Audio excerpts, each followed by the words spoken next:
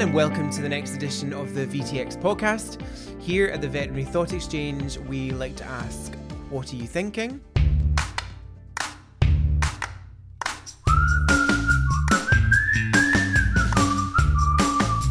And this week, we have the great privilege of chatting to Anna about her career as a vet, but also her diagnosis and treatment of breast cancer, and the amazing organisation that she set up, Vet Your Breasts.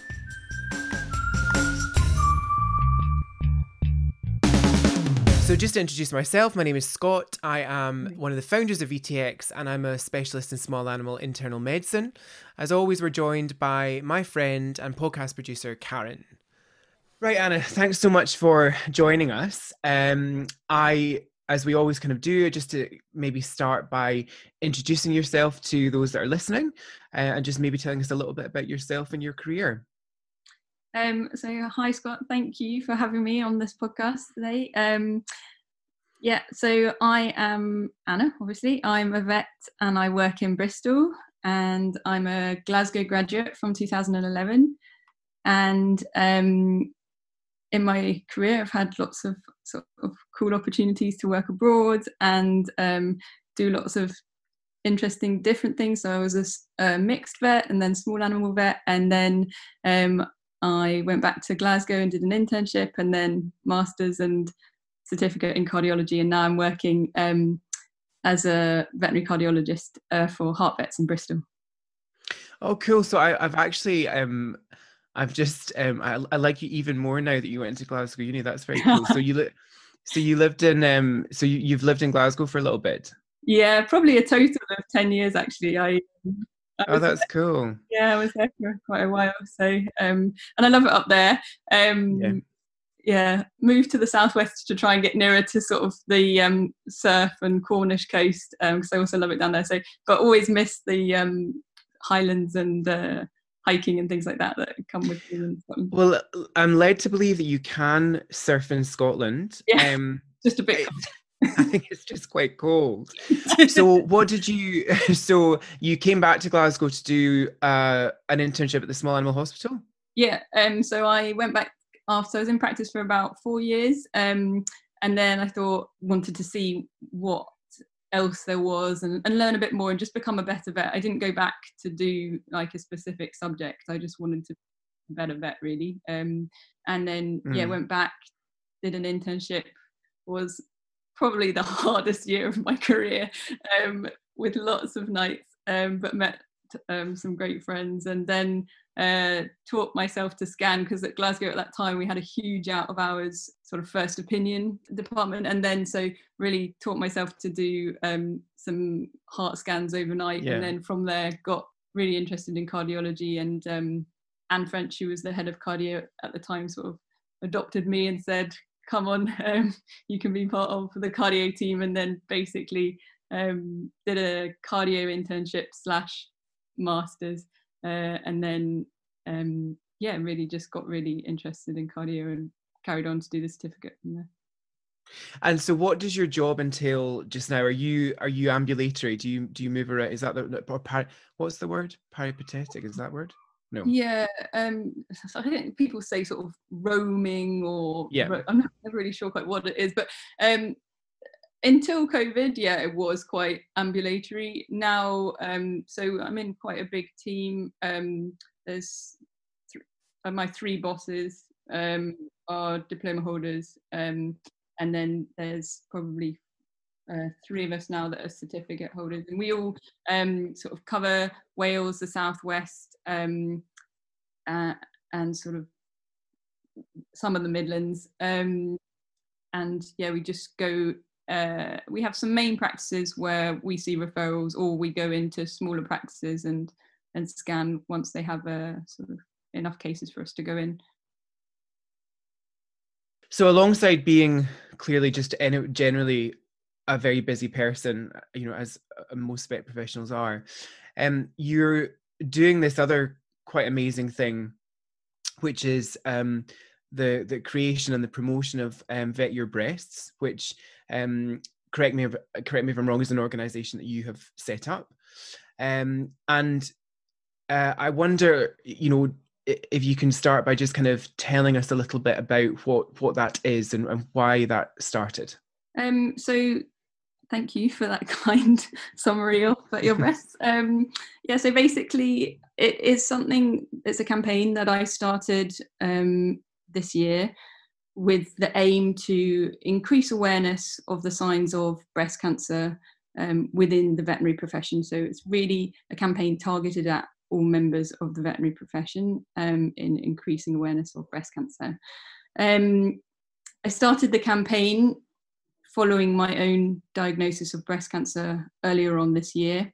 And really at that time, I think it was such a shocking thing for me to think that this was something that was happening to me.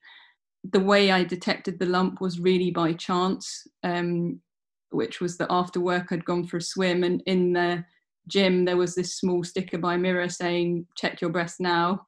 And I did. And that's when I found a small lump. And, you know, prior to that point, I'd really not thought about breast cancer at all. I thought I was, you know, someone that was really fit and healthy. I didn't, you know, have any concerns.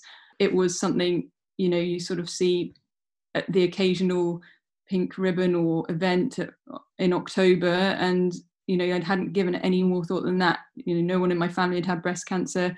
And so it really shocked me that, you know, this had happened to me. And what also shocked me was the fact that, you know, if I hadn't gone to that gym that day and if I hadn't seen that poster, when would I have checked my breasts? And then, you know, I was talking to my friends who basically said, well, you know, I never think to check. I haven't ever checked. Then I was meeting people whilst I was having my own treatment who basically were saying that they had been, you know, had known that something was wrong. Maybe they had a rash or maybe a bit of pain, or one girl had an inverted nipple, but hadn't actually realised that these were the signs of breast cancer. And they thought, you know, it was just a lump. And so that together really made me think, you know, as a profession, we're so busy. I would never, you know, I hadn't really thought about it before. If I hadn't been to the gym that day, when would I have checked? And all of those things together kind of came together in the idea of basically bringing a reminder into the practice for maybe people who don't get the opportunity that I had to see a reminder. So really it's trying to bring a reminder into the veterinary practice for people to check when they have a chance. And the chance, in my opinion, when you're on your own and somewhere quiet in the veterinary practice is probably only one place, which is the bathroom or when you're getting changed. So that's what I wanted to do. I wanted to bring a reminder into there. So yeah, that's sort of where it came from. It's funny, actually, that really is like the only safe space. Sometimes I go into the bathroom to make telephone calls because there's just nowhere else to get peas. It's so true. And actually now in our bathrooms at work, there are your posters on the back of many doors. So, I see it more and more, not just in our own practice, but clearly that you're doing an amazing job of getting the word out there. When we spoke, kind of just, you know, I suppose in preparation for you coming on the podcast, you said something really interesting, which is it kind of stuck with me a bit. We were chatting about what we were going to chat about, and you kind of sort of suggested that obviously you wanted to chat about this campaign, but the bit that was more difficult for you to kind of talk about was yourself and your kind of own journey, which is but I think that's interesting because in so many ways your own journey and story is actually a really big part of this, because ultimately that's the thing that created this whole campaign. Do you just not like talking about yourself, or is it the opposite of me, Karen? Or do you, or do you just, is it not, do you not feel comfortable kind of talking about your story and your journey? Or so why did you feel that was something that was a bit more challenging for you? I think this is interesting. Thank you for bringing this up, because I've had a couple of people ask me, when I first started the campaign, I didn't want it to be at all to do with me. I wanted to just create a campaign that was for everybody else. So I had my diagnosis, and I can't do anything about that now. And what I wanted to do was give the reminder to everybody else. There was sort of so much emotion at the time, and all I wanted to do was, it wasn't just upset for me, it was upset for so many people that this was happening to them. And I just wanted to sort of almost like, shake everybody else and be like, look, this is something that really can happen, and the earlier that you detect these changes, the more chance you have for successful treatment. So I didn't want the campaign to be about me. I wanted the campaign to be about telling everybody else to wake up. And, I'm not really somebody who, I don't feel like I'm very good at public speaking. I'm not a very, person who likes to be in the limelight. I like to sort of just have ideas and then sort of just stay in the in the background. And so it's interesting with this campaign because a lot of people have asked me about what's my story, and I think my story is relatively interesting, maybe, or like, it's important. I understand why it's important for the campaign, but everybody has difficult times in their life, and I'm not unique with that. And I didn't want it to be like, oh, here's somebody who's talking about how they're unique in their suffering. That's not, I didn't want that to come across like that at all. What I wanted to do was create a campaign to make people think like, yeah, like we do need to take time to look after ourselves, because we are the only person that knows ourselves better than anyone else. We are the person that can do something about it if there is a change. And yeah, really just sort of make it so that, yeah, my story is important, but so is everybody else's. That's what I tried to do. I don't know if you've had a chance to see the videos and other parts of the campaign, but that's what I tried to say, is that there's lots of people out there that are affected by this, and I wanted also people to relate to other, because some people will relate to me. So the people that will relate to me are like the younger women will relate to me. But this isn't a disease that just affects younger women. This is a disease that affects 1 in 8 women and 400 men every year. And I wanted to make it so that the campaign, people could relate to lots of other people who have had this disease, who are just normal people. So that's why in the videos I had David, who's a farm vet who was in his 40s when he was diagnosed, Nicola, who was a vet student, Caroline, who probably was only just slightly older than me when she was diagnosed. And then there are other women who have sort of helped with the campaign as well, who are slightly older when they were diagnosed, so late 50s. But I wanted to make the point that, this is a very long-winded way of answering your question, but that it's not just about me. Can I ask what age you are? Is that? So I was 33 when I was diagnosed. I mean, that it's madness, isn't it? Because 33, but I think that the thing is, you're talking about the fact men, women, older women, younger women. But the fact is, we have a lot of younger women in our profession. There are a lot of women that are just like you, as far as from an age point of view. And actually, a lot of the veterinary professionals I know, very motivated people, fit and healthy, got knowledge about health, and so it's really I do think it's obviously an important message overall, but actually you're speaking to exactly the people you need to speak to, the people that maybe don't think that they're the ones that could be affected in this way, because they're like you, they're on surfboards, climbing mountains, like supersonic, and that's the kind of women that we are surrounded by like every single day. And that's again why I think it's just so so important. Can you tell us then a little bit just about your kind of journey? And that sounded really journey. You know what I mean? And also kind of where you're at just now as far as how you're feeling in yourself. Yeah, so I felt the lump in my breast sort of in December, and yeah, it was like, how it goes at work, December, the run up to Christmas, everyone's like, you've got all these like last minute consults and things like that. So I literally almost didn't leave work that day and didn't get to the pool. So then when I found that sticker, you know, it was late, there was no one else in the gym, so I was able to sort of check my breast there.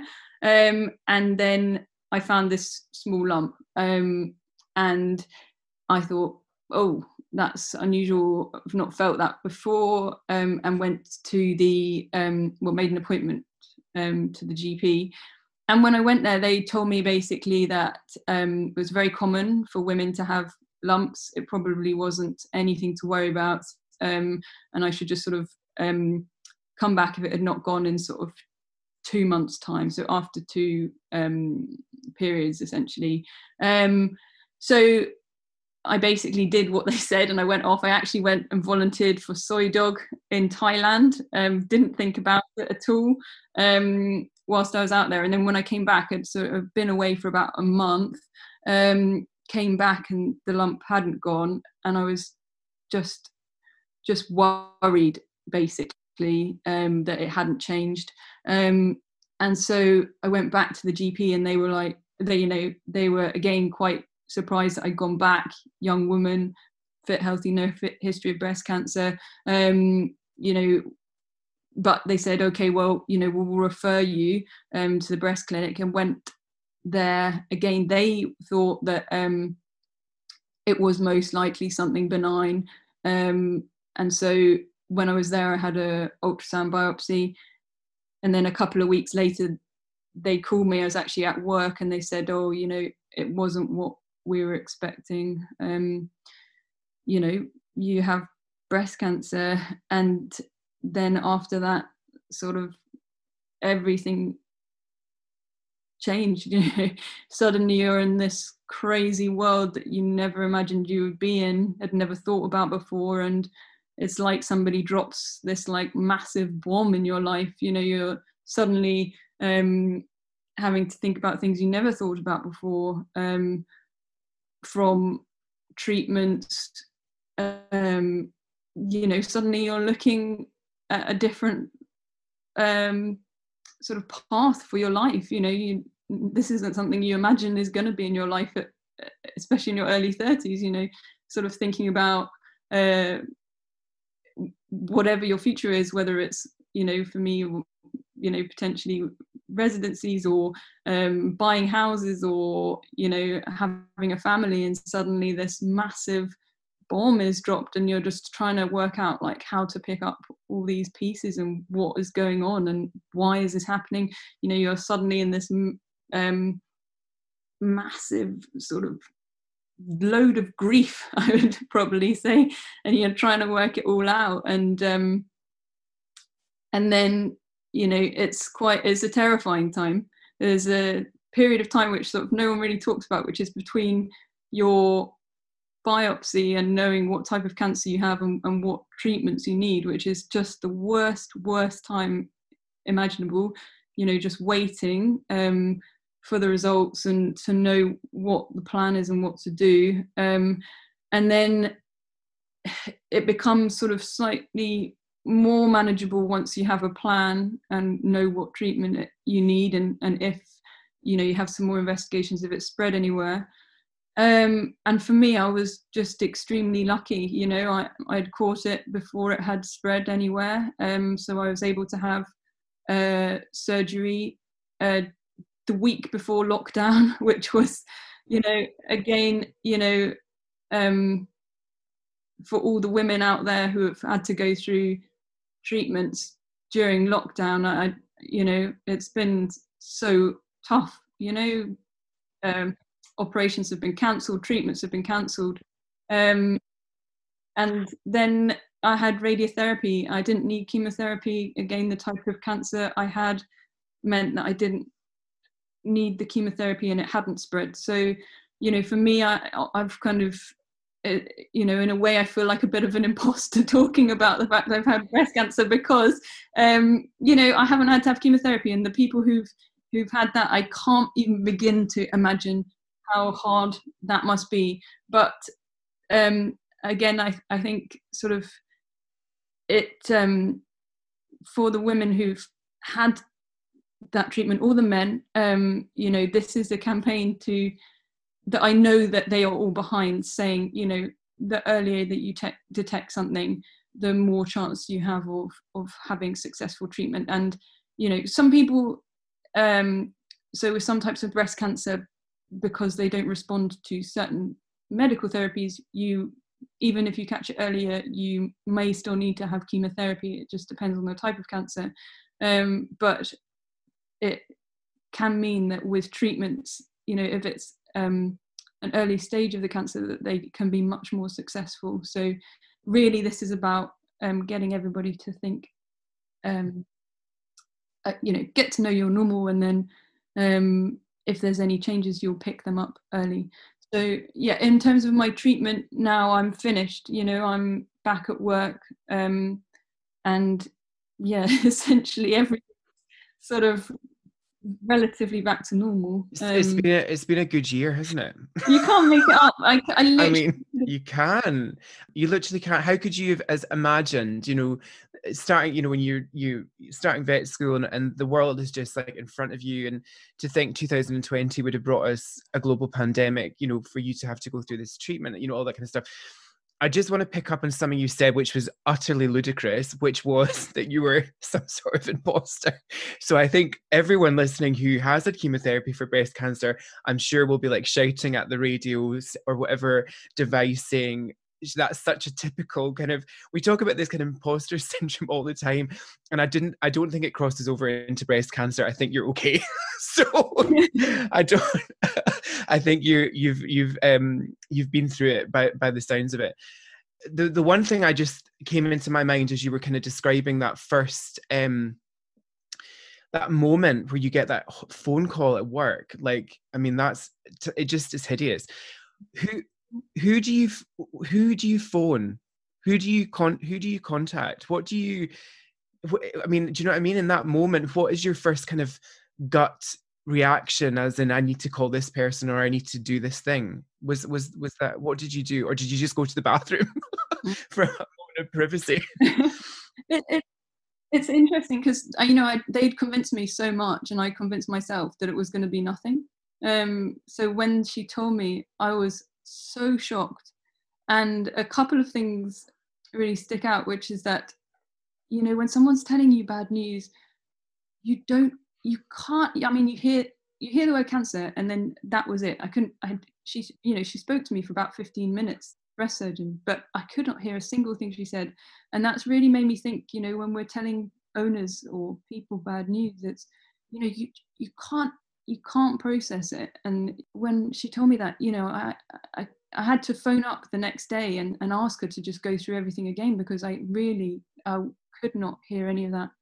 And then, this, it still makes me a bit emotional when I think about this, but, the first thing I wanted to do was just make sure everybody that I knew that I loved knew that I loved them.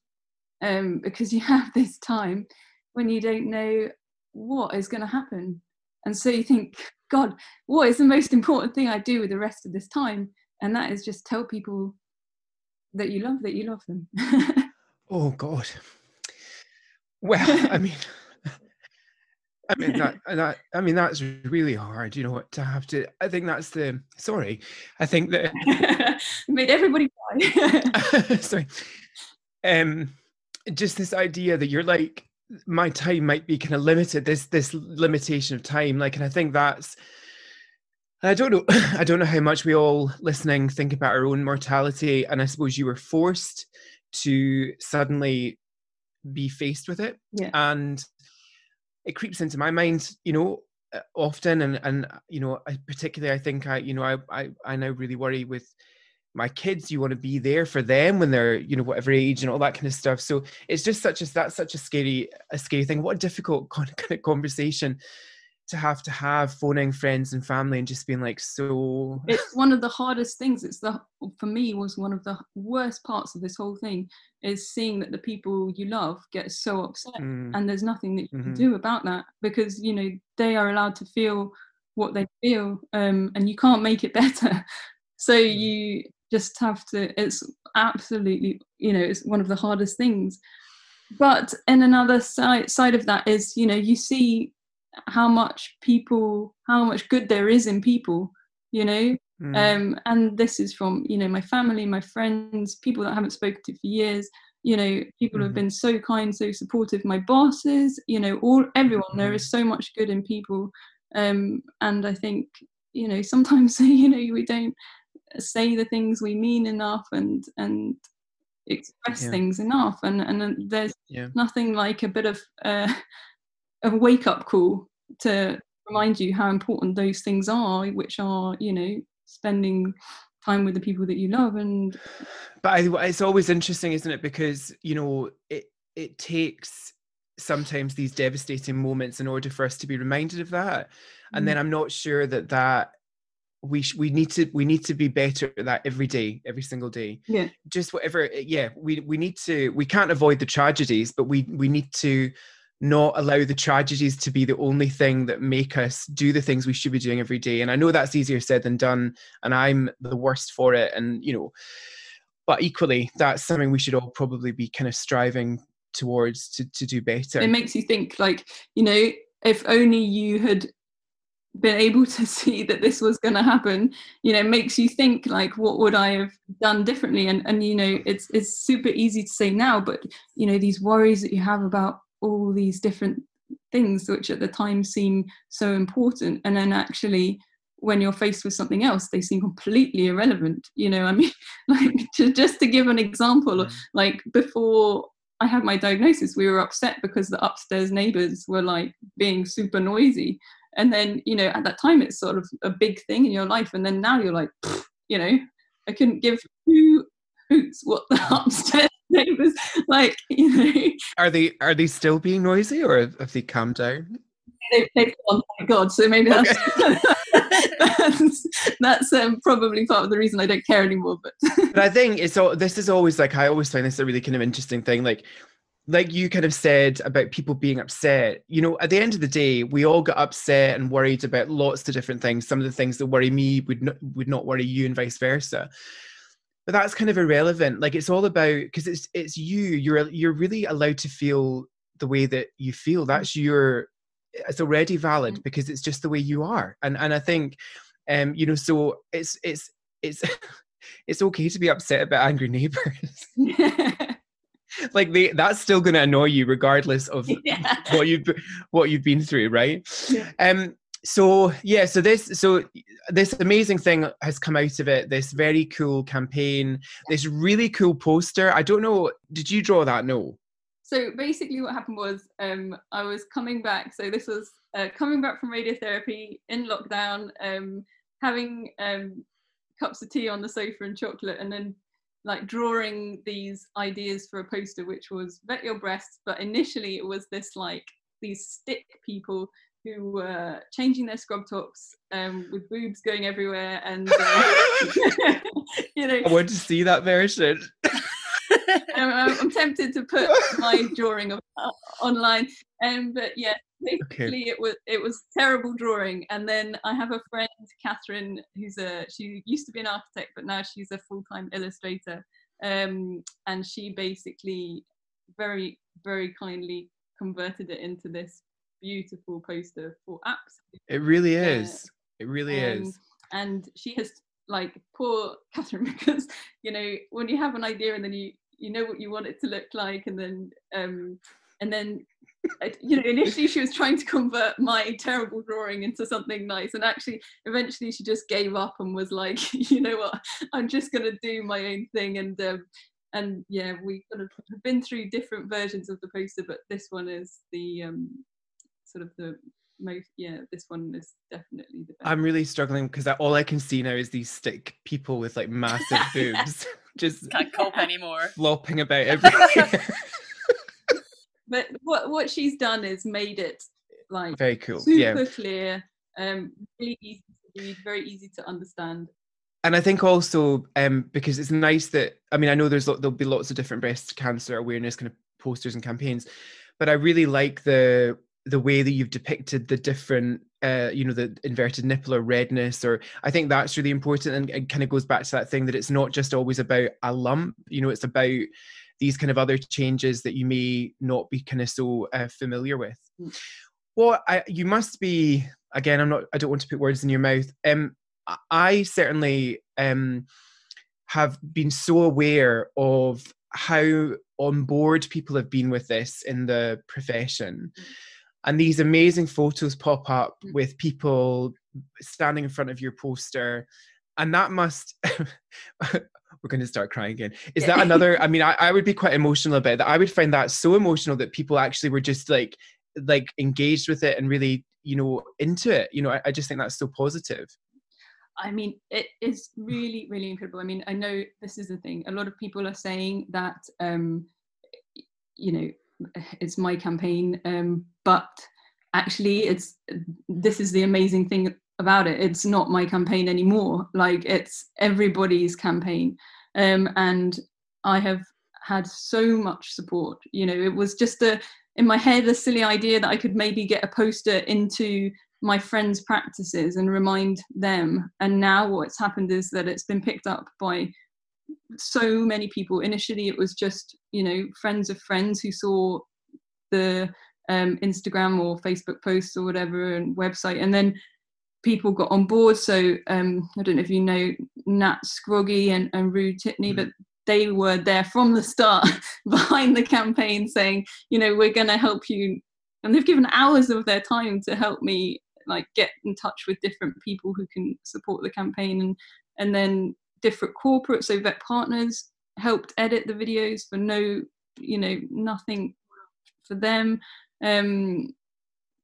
Vet Times have put things in their magazines. But yeah, each time I see that somebody has taken the time to get the poster or request a sticker, it's such a positive thing, because I just think, this is the amazing thing about our profession, and this is where our profession is so different to other professions. We have this ability to connect with almost everybody in the profession, and work together, and people do care about each other. And this is showing that, there isn't a disease that I can think of, apart from the mental health stuff, that's going to affect as many people in the profession. 1 in 8 women, our profession is predominantly women, and men are affected as well. And this is by people getting behind the campaign, this is, just showing how much we care for each other. And if we can do, you think, a poster is not a big thing, but that poster that I saw in the gym changed my life, and so if I can get another poster in another practice, that has the potential to save another person's life. Did you give that feedback to the gym? I think that's good feedback to give them. I've told them. They were like, "Oh yeah, thanks." Okay. I'm just here to tell you.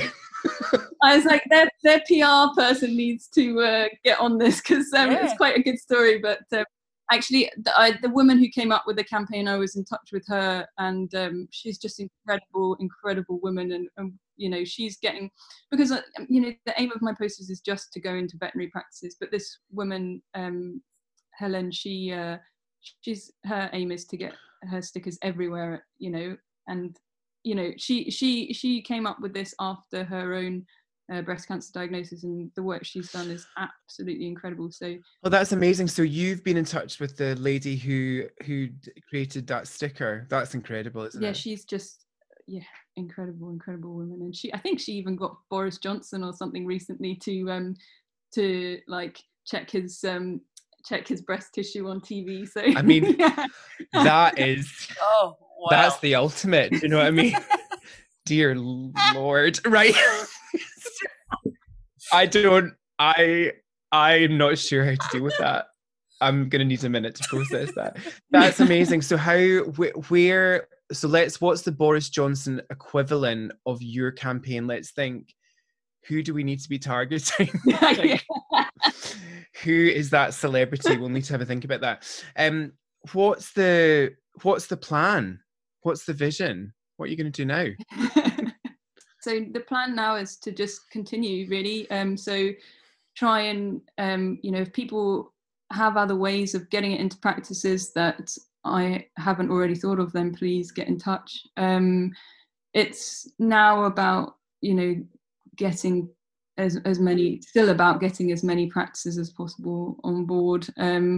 Unfortunately, I don't know how many practices have got it now. I don't think there's going to be any way of telling, because people are either downloading them, or I know for the ones who've requested the stickers, but I don't know for where they've gone, the ones who've downloaded the posters, or the ones who've sort of got them through other ways. So I know that friends have sort of, for instance, VetSpace, was it VetSpace Ireland? Yeah, they printed out 100, so I don't know where they've gone. So all over Ireland. Right. Yeah. So I really just want it to continue, and then it's a case of just building up the resources that I have, so that if other veterinary professionals are diagnosed, then they they have somewhere where there are useful resources. So the website, thevetYourBreast.com, is sort of all of the things that I found useful, and anyone who's been in touch with anything that they found useful, I'm basically putting that on the website, so that there is a resource for if people are diagnosed, that they can find some helpful bits. And if there's people listening that just feel that they want to do something to help or support you, what can people do to help? So the best thing to do would be, if your practice doesn't have a sticker or poster, go to the website vetYourBreast.com and download it. Or if your practice doesn't have a printer, then request a poster and I'll post one out to you. And then really, as if anyone can think of ways to sort of spread the word, so things like this, which reaches other people, if they have friends who have influence somewhere, really anything that people can think of to sort of keep this message going. We're going to be doing a sort of monthly Instagram, Facebook reminder for people, because it's all very well right now with the campaign being sort of relatively new and interesting, but we're sort of in it for the long haul. It's something that we want people to do each month, to check their breast tissue, so that any changes can be detected early. So we'll be, if people have funny ways of thinking that reminding members of the veterinary profession to check themselves, send those images in, and then we can all have a laugh, because that's the other side of this. It's a heavy topic, but there's always space for humor, and things that we can do to sort of engage people, like we had a baking competition where actually I was amazed by how incredible the entries were, but that brought some. Is this more stick men and boob cakes, or what was happening there? Well, I mean, it's just a lot of breasts everywhere. I can't. Scott's obviously being overwhelmed. I'm overwhelmed by all. And obviously the other thing that's important, I suppose, are you kind of driven by kind of donations? Can people fundraise for you? Is that something people can do? Absolutely. So the donations, if you go to the website, there's a donate button, and it's a GoFundMe. So all of the money that people have donated is going towards either printing the stickers or posting them out. And I think there's a couple of more points I want to make, if that's okay, Scott. I've got always so much to say, but right now breast cancer charities are really, really struggling. They aren't able to do the events that they would normally do, like the sort of music festival or the fun runs and things like that. So for this campaign right now, any donations are either going towards the campaign, but if I have any pennies left over, that money will go towards these breast cancer charities, because the work they do is absolutely incredible. And they are so important. The NHS is great for surgeries and treatments and radiotherapies, chemotherapies, but they often miss the other side of a diagnosis like this, which is the mental health and the physical sort of the well-being side of it. And a lot of these charities are incredible for that, with supporting through I mean, particularly now, you can't go to your sort of nurse consults or the other meetings that you would normally have. So these charities are even more important, but are struggling even more. So yeah, anything that people, if anyone's got a few pennies, it will either go towards this campaign and keeping it going, or will be donated to one of the amazing breast cancer charities. So, and then just on the point of coronavirus, I just wanted to say that a lot of the screening clinics and things like that at the moment are being cancelled, which means that there are a lot of people who are not going to have that early detection from those mammograms. So now is even more important that this message goes out, that people should check themselves and be more self-aware. And if they have any concerns, that they go to their GP and they get it checked out, because treatments are still going ahead. It's just that the routine sort of screening is, being delayed. And so, yeah, it's so important right now that people remember to check themselves. Well, I think you're pretty cool.